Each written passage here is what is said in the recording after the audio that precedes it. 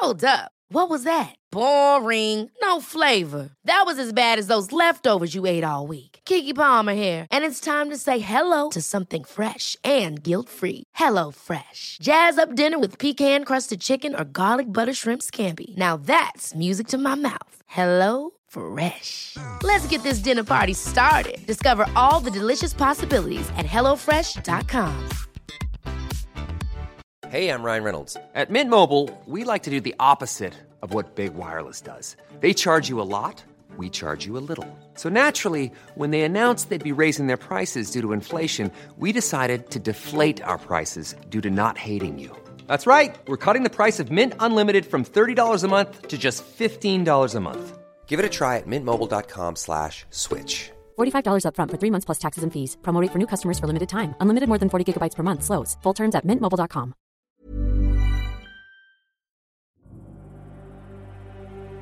You don't believe in me, observed the ghost. I don't, said Scrooge. What evidence would you have of my reality beyond that of your senses?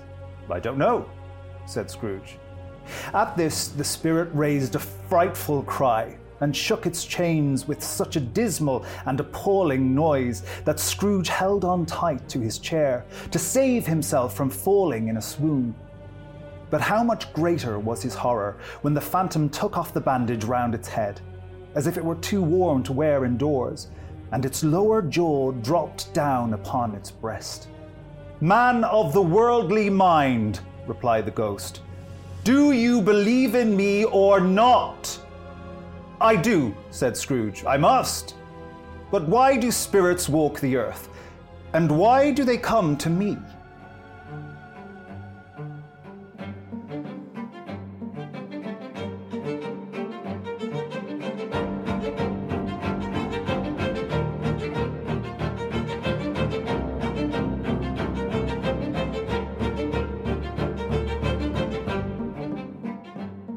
Hello and welcome to After Dark, Myths, Misdeeds and the Paranormal. I'm Dr. Maddie Pelling. And I'm Dr. Anthony Delaney. Today we're talking about Charles Dickens and ghosts.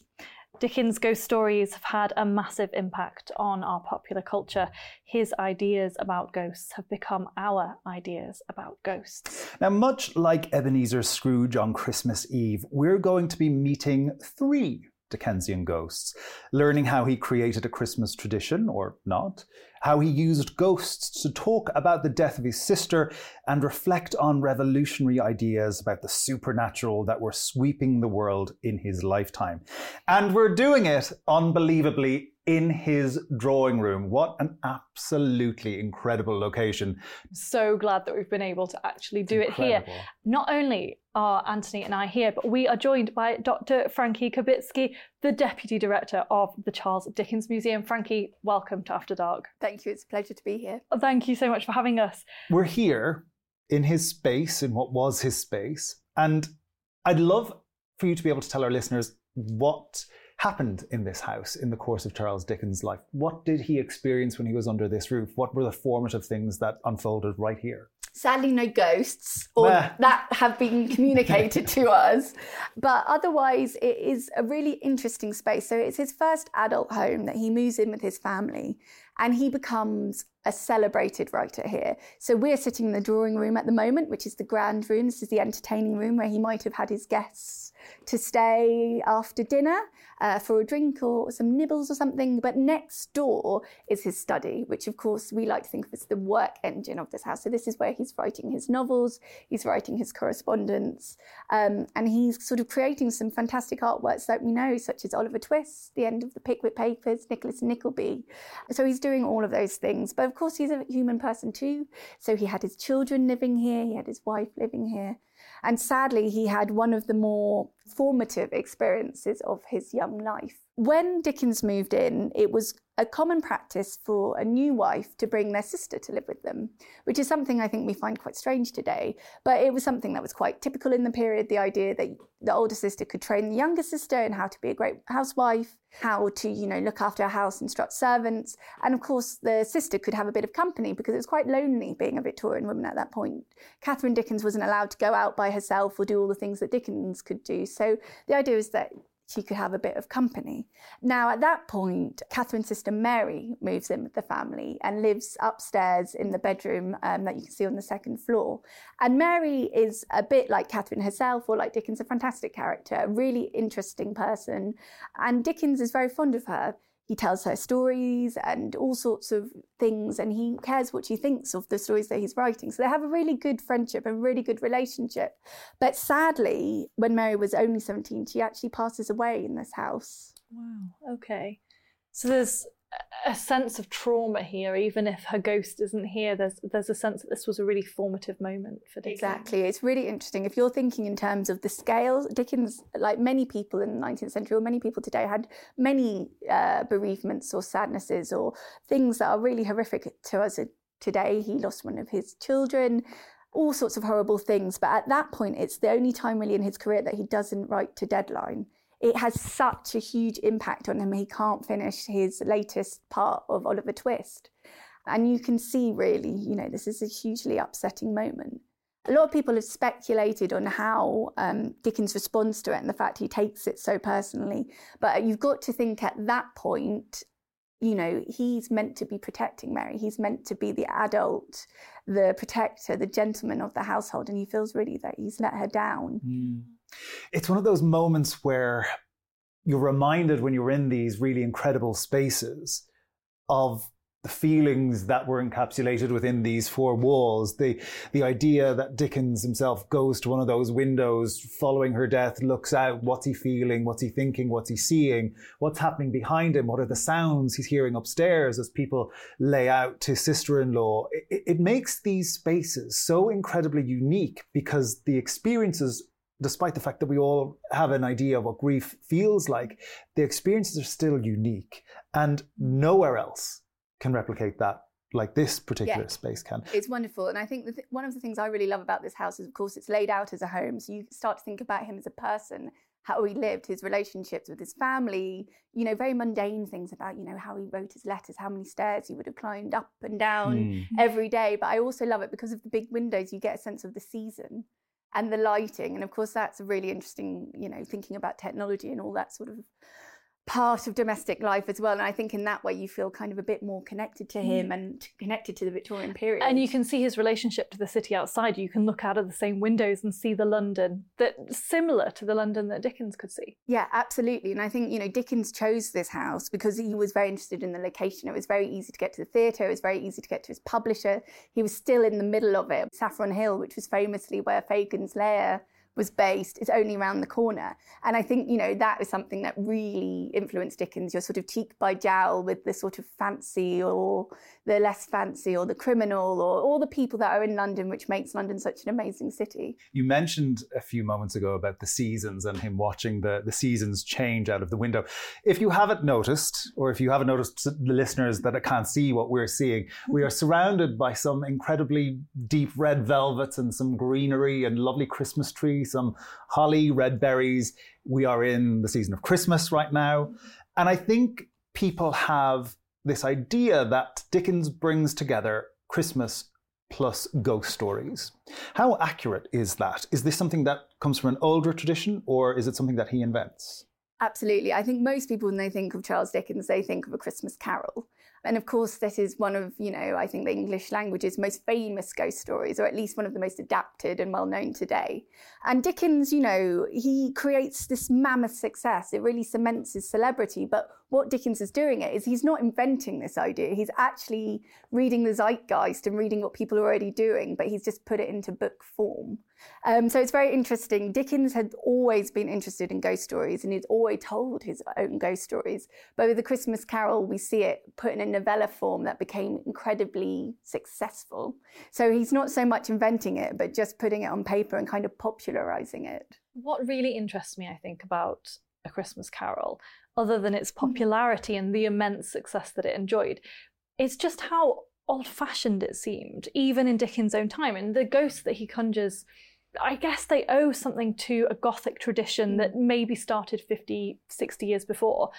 Are these ghosts that he is drawing from stories of his own childhood? Why is he using these kinds of old-fashioned spectres? Yeah, absolutely. And I think that's really important. I think if you think about Dickens and the ghost story, you have to go back to his own childhood. Mm-hmm. So Dickens, as a child, was looked after by a nursemaid who actually greatly enjoyed telling him ghost stories. So much so that he sort of later reflects that they're a bit age inappropriate. And in fact, he remembers being utterly terrified by them. But I think that really kind of sows the seed for his own fascination in this idea of frightening someone, the performance of ghost stories. So that definitely is something that really sits with Dickens. So much so, actually, he writes a series of ghost stories kind of based on those that he was told as a child, called the Nursemaid Stories, or the Nurses' Stories, I should say.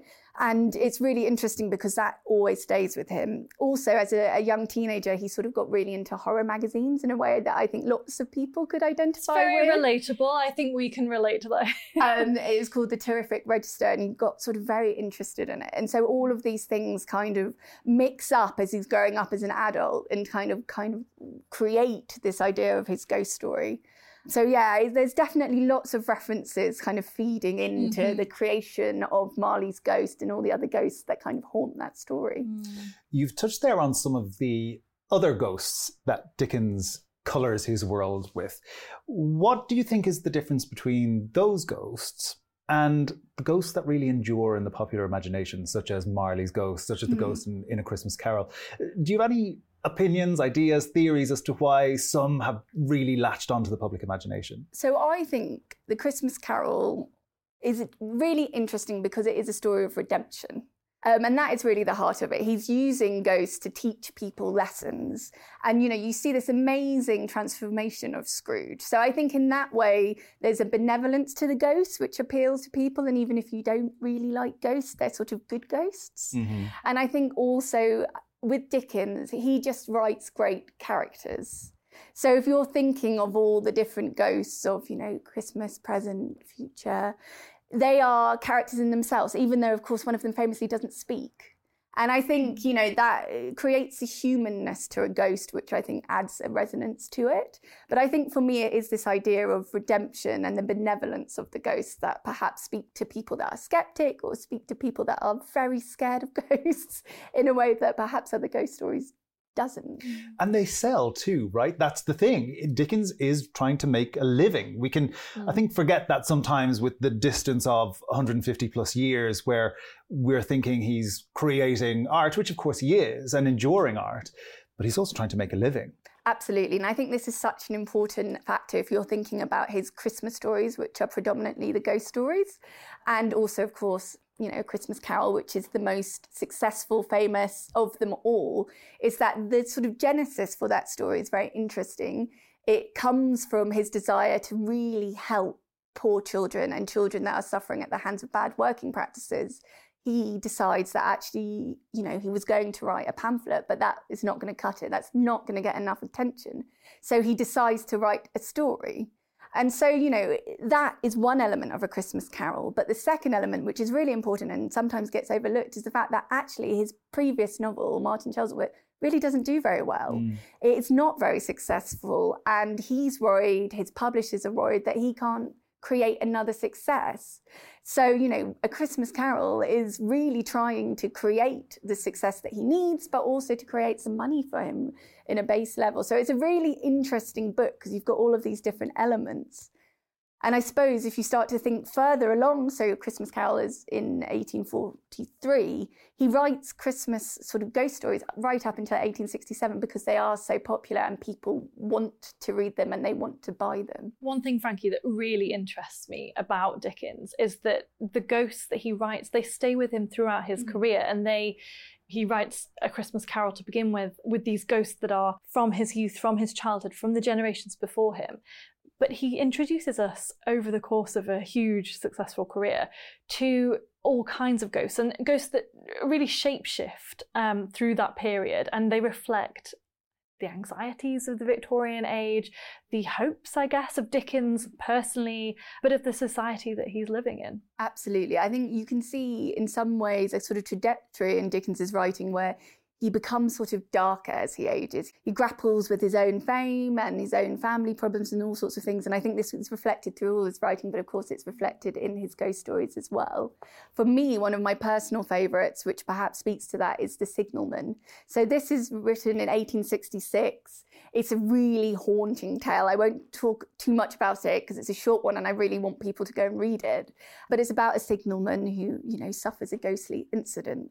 But what I really think is so powerful about that one is it isn't as redemptive or joyful of a Christmas Carol, but equally it's sown within his own experiences as well. The year previously, he's in a terrible train crash. And actually, it's interesting. So Ghost Story is almost like he's working through his own trauma. And again, like you say, a lot of these anxieties of the period of modernisation, of all of these things are coming out within this fantastic, festive ghost story. I have to say The Signalman is my favourite Dickens ghost story. And yet there's something there about ghostliness around modern technology. And I think that's maybe not unique to Dickens, but it's certainly something that he introduces us to, is this idea that ghosts can be part of the modern world. We think of ghosts today. Anthony, you're talking about this home that we're in and the tangibility of the past. But I think often Dickens gives us ghosts in our own moment, in his own moment, certainly. And I think there must have been something so satisfying and terrifying for his readers in the 19th century to come across those ghosts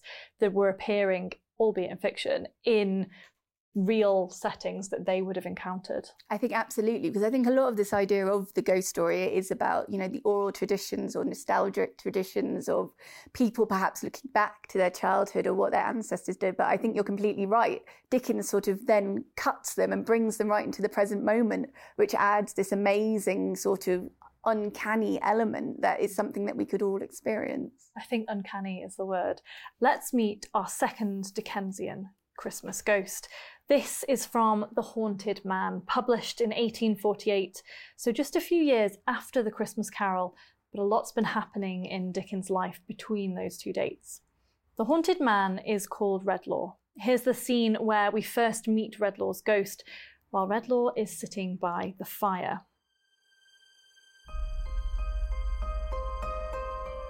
As the gloom and shadow thickened behind him, in that place where it had been gathering so darkly, it took by slow degrees, or out of it there came by some unreal, unsubstantial process, an awful likeness of himself.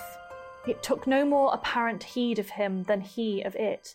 The Christmas waits were playing somewhere in the distance, and Redlaw seemed to listen to the music. The phantom seemed to listen too. At length Redlaw spoke, without moving or lifting up his face.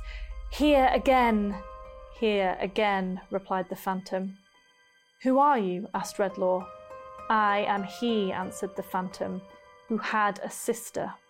The phantom, with an evil smile, drew closer to the chair, and resting its chin upon its folded hands upon the back, and looking down into his face with searching eyes that seemed instinct with fire, went on.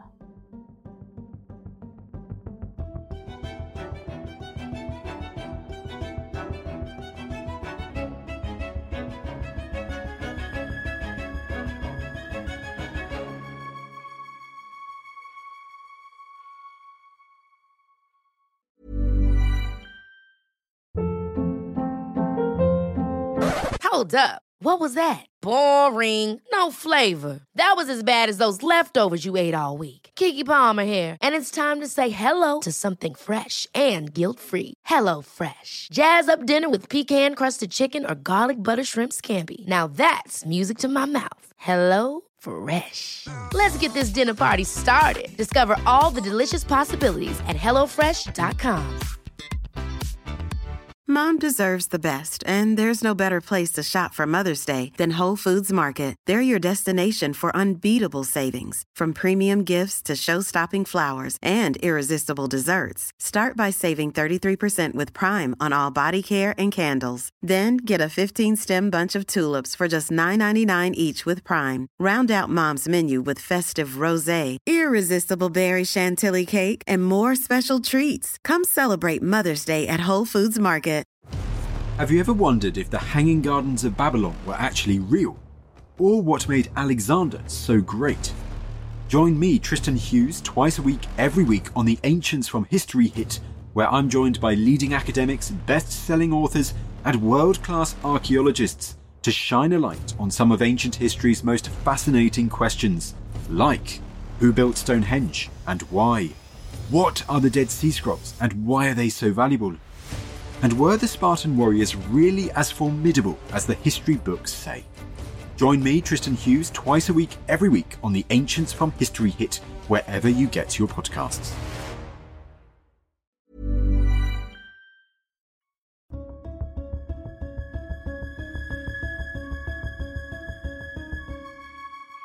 One of the things you spoke about earlier, Frankie, was Charles Dickens choosing to write a novel instead of producing a pamphlet. And I think a lot of that comes down to invoking feeling and making people feel something, and making people feel something of what potentially he had felt or what he was feeling. And in this particular ghost story, there is a clue to what he might have been feeling, because he has lost a sister himself, hasn't he? So there is an element of truth in this for him. Absolutely. So The Haunted Man it comes out in December 1848. Just a few months before, in September 1848, Dickens loses his older sister. They're incredibly close. She's a really talented musician. They were great friends during childhood, still extremely close. And very sadly, she died of consumption, or what we now know as tuberculosis, at the age of 38. It's really a horrific event for Dickens, and something that, causes him great sadness. And what I think is really interesting about The Haunted Man is, of course, the protagonist of the story, Professor Redlaw, has lost his own sister. And this is the deep cause of his own sadness throughout the story. There's a real sort of art mirroring life in it. And it's something that is, a really poignant way of thinking about Dickens's own feelings at that time. So it's quite interesting to kind of look to real life Dickens. Talk to me, Frankie, a little bit about the ghost in The Haunted Man, because it serves quite a different purpose, doesn't it, to the three ghosts that we get in A Christmas Carol. Redlaw's ghost is Redlaw. It's a doppelganger of the main character, and he seems to crawl out of the fireplace. And Redlaw, in his grief, is confronted with himself. So what is this ghost doing? It feels quite modern. It feels quite maybe psychological. Is that something that Dickens is interested in? I think absolutely. I think what's really interesting about the book is that it looks a lot about memory. And in that sense, it is quite psychological. It is the sort of hauntings of our mind compared to, say, otherworldly hauntings. And in that sense, I think it's quite powerful. I think you're right, it's darker in that sense. And it's really scary. Yeah, really creepy. And I think the ghost is definitely darker. And it is really a book about memory. And of course, when you're thinking about Christmas, what is something that we're all haunted by at Christmas? It is the memories of loved ones we've lost, or sadnesses that we might have had throughout the year as we look forward to a new year and a new beginning.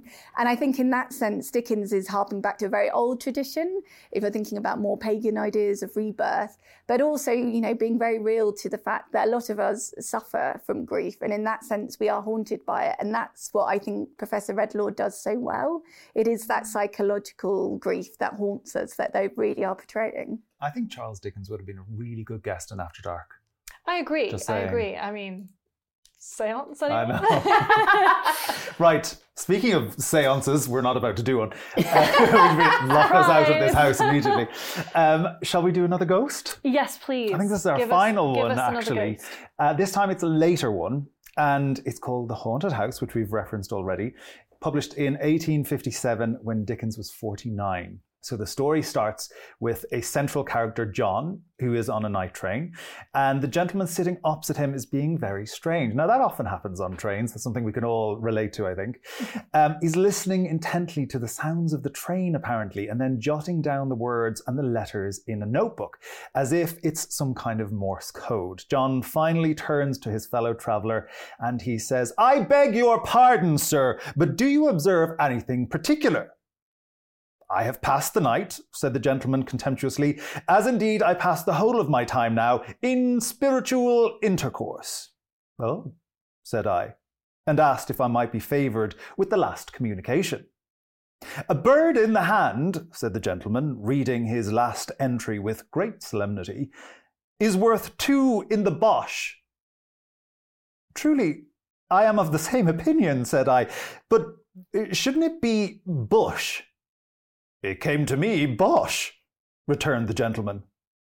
The gentleman then informed me that Prince Arthur, nephew of King John of England, had described himself as tolerably comfortable in the 7th circle, where he was learning to paint on velvet under the direction of Mrs. Timmer and Mary Queen of Scots. Now, Frankie, what we're getting here is someone in his story who's claiming to talk to people beyond the grave. This is another sort of 19th century phenomenon, isn't it? And it's one that Dickens has quite an interesting relationship with. He's sceptical, a little bit interested, again, sort of dallying and trying to experiment, feel his way with it, but he's not entirely sold, is he? Absolutely. So we were talking a little bit about the context of the period that Dickens was writing to in terms of his own life, but also changes that are happening in society. And one of the things, if you're looking at Dickens's ghost stories, is in the 1840s, 50s, there is a wave of interest in spiritualism. So this idea that people can communicate with the dead through a medium, or there can be sort of ghostly interactions, codes, or different ways of communicating with people that have passed, that becomes hugely popular. Seances at this point are really popular. I believe that Queen Victoria even attended a seance. You know, it's something that is ripping through society. And of course, Dickens isn't immune to this interest. And, you know, with the supernatural interest that we've just been discussing that he has, he sort of starts to investigate it. What's interesting about Dickens is he needs to see it for himself. And so he goes around as a good investigative journalist trying to find ways of having ghostly encounters so he can see what it's like. How real is it? Is it something that he should be thinking about? Or, you know, is it, as his leanings as a skeptic are calling to him, a sort of a fraud? These people are making money out of people that are grieving, making out people that are in a lot of pain, which was something that he took really against. The greatest moments of this investigative sort of bent of Dickens is on Halloween in 1859. He writes to a very famous spiritualist, someone who believed greatly in it, published books later on the subject, called William Howard. Now, Howard, as a sort of a believer, responds to Dickens. Dickens requested for a list of haunted houses that him and his good colleague, John Hollinghead, can go to visit and to have ghostly experiences themselves. So Harriet responds with a list of houses, and it's interesting that once Dickens says that they're not going to pay for it, the list dwindles. It's unsurprising. It's unsurprising. But anyway, they do end up going to a pub in Holborn to see if there are any ghostly things. Now, how convenient, a pub. I know. That's what we've settled on. Exactly. I think, you know, you could see how Dickens was skeptic there, and he thought, well, I don't think I'm going to see anything, but I might as well get a pint. And, you know, they didn't have any of these ghostly happenings. And it's interesting, other places that they visit or how it recommended, people that they spoke to in the area didn't know of these hauntings. So he becomes very, very skeptical of these recommendations, but generally the practice of spiritualists as well. Later on, obviously at this point they're rather friendly, they're writing to each other, but later on they have quite a large falling out around the time that Howard publishes his book in 1863 on sort of spiritualism. And Dickens really begins to call out this practice in a number of articles that are written in his journals. And in particular, he makes fun of rappings, so this idea of the taps that you might communicate with the dead, writing something along the lines of, you know, I might get a rapping in my head if I drink enough port. You know, I might get a rapping in my stomach if I have a sort of dodgy pie. And he starts to really tease it. And Harriet gets really quite offended and they have this falling out.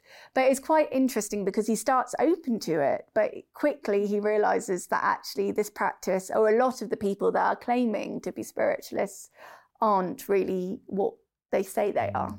It seems to me that Dickens is really intellectually engaged in this, that not only is he interested in whether or not these phenomena are real, but also he then becomes invested in proving that they're not. And it becomes part of his reputation on the line as well as other people's, and it's something that he feels really strongly about.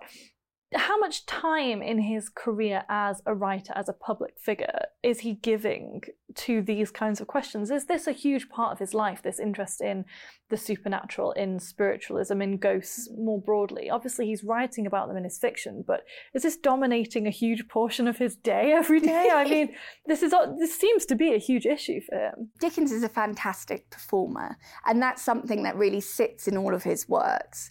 He's an amateur actor. He does brilliant one-man shows towards the later sort of part of his life. He also writes his novel to be performed out loud. And all of this kind of shows you his interest in storytelling. And I think with ghost stories, it's particularly important because there is such power in telling a ghost story. When you have someone, it's an incredible feeling. And I think that is what really speaks to Dickens about writing the ghost stories that we know, or the ghost story tradition. So in that sense, I think that really underpins Dickens's interest in it. But of course, if you're writing ghost stories or you're involved in people writing ghost stories, people start to contact you in terms of beliefs that they've had or experiences that they had. And of course, people start to perhaps think that Dickens does believe in ghosts. And I think he starts to question it in some ways, because obviously he can see the power of a ghost story, but he doesn't believe in the practice of it.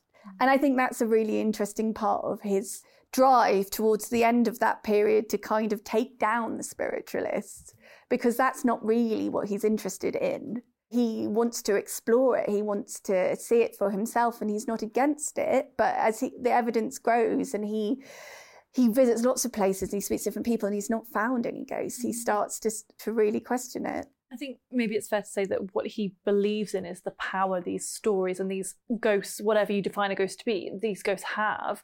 And he sees people maybe abusing that power in the spiritualist community and taking, advantage of people and taking their money. So maybe it's the power that he's buying into, I guess. Yeah, absolutely. The ghosts themselves. Yeah, absolutely. He believes in the power of those stories, and that's what really interests him. But he also can see how people are using this medium that he uses, for entertainment, for joy, and taking advantage of people. I think power is a really interesting word when you think about storytelling and Dickens, because we know that actually around 1844, he comes back from Italy. He's in Italy at that moment, and he tells all of his friends his latest supernatural story, which is The Chimes. And he does this fantastic private reading for his friends. We've got a little illustration, actually, a copy of the illustration just behind you. You can see a group of people sort of gathered together. And when he's writing to his wife, telling her about this experience, he says that one of his friends, the great actor, William Macready, is really sobbing. And he writes to his wife, Catherine, and says what it is to have power, what a thing it is to have power. And I think that really underpins his interest in this, as a performer, telling a great story. So we know that Dickens never got any concrete evidence, shall we say, of hauntings or spiritualism in his life. Have you or your staff or anybody who visits here ever experienced anything that they would refer to as being unexplainable, supernatural, paranormal, however you want to phrase it? We get this question actually quite a lot. And I always feel like such a party pooper because I have spent a lot of time in this house, and a huge privilege, by myself after dark. And I have had no ghostly experiences. Obviously, I spend a lot of time thinking about Dickens, communicating with Dickens in other ways. So I would hope that he would feel that he could communicate to me if he wanted to.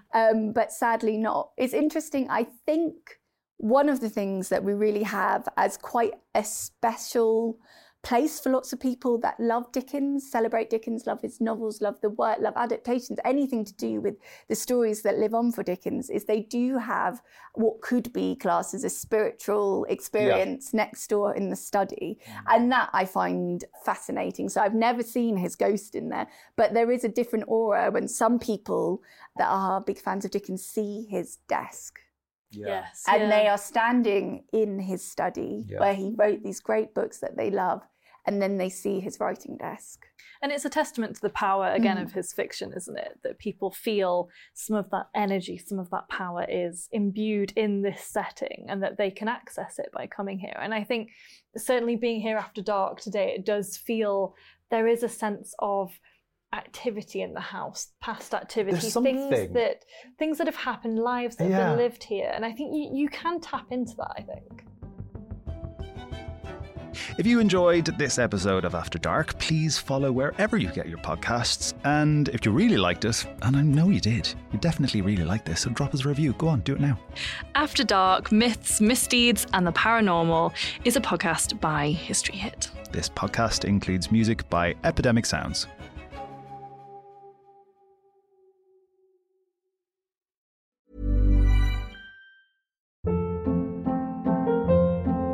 Hold up. What was that? Boring. No flavor. That was as bad as those leftovers you ate all week. Keke Palmer here, and it's time to say hello to something fresh and guilt-free. Hello Fresh. Jazz up dinner with pecan-crusted chicken or garlic butter shrimp scampi. Now that's music to my mouth. Hello Fresh. Let's get this dinner party started. Discover all the delicious possibilities at hellofresh.com. Mom deserves the best, and there's no better place to shop for Mother's Day than Whole Foods Market. They're your destination for unbeatable savings, from premium gifts to show-stopping flowers and irresistible desserts. Start by saving 33% with Prime on all body care and candles. Then get a 15-stem bunch of tulips for just $9.99 each with Prime. Round out Mom's menu with festive rosé, irresistible berry chantilly cake, and more special treats. Come celebrate Mother's Day at Whole Foods Market. Well, thank you for listening to this episode of After Dark. Please follow this show wherever you get your podcast. It really helps us, and you'll be doing us a big favour. Don't forget, you can listen to all these podcasts ad-free and watch hundreds of documentaries when you subscribe at historyhit.com/subscribe. And as a special gift, now don't say we never give you anything, you can also get your first 3 months for £1 a month when you use the code AFTERDARK at checkout.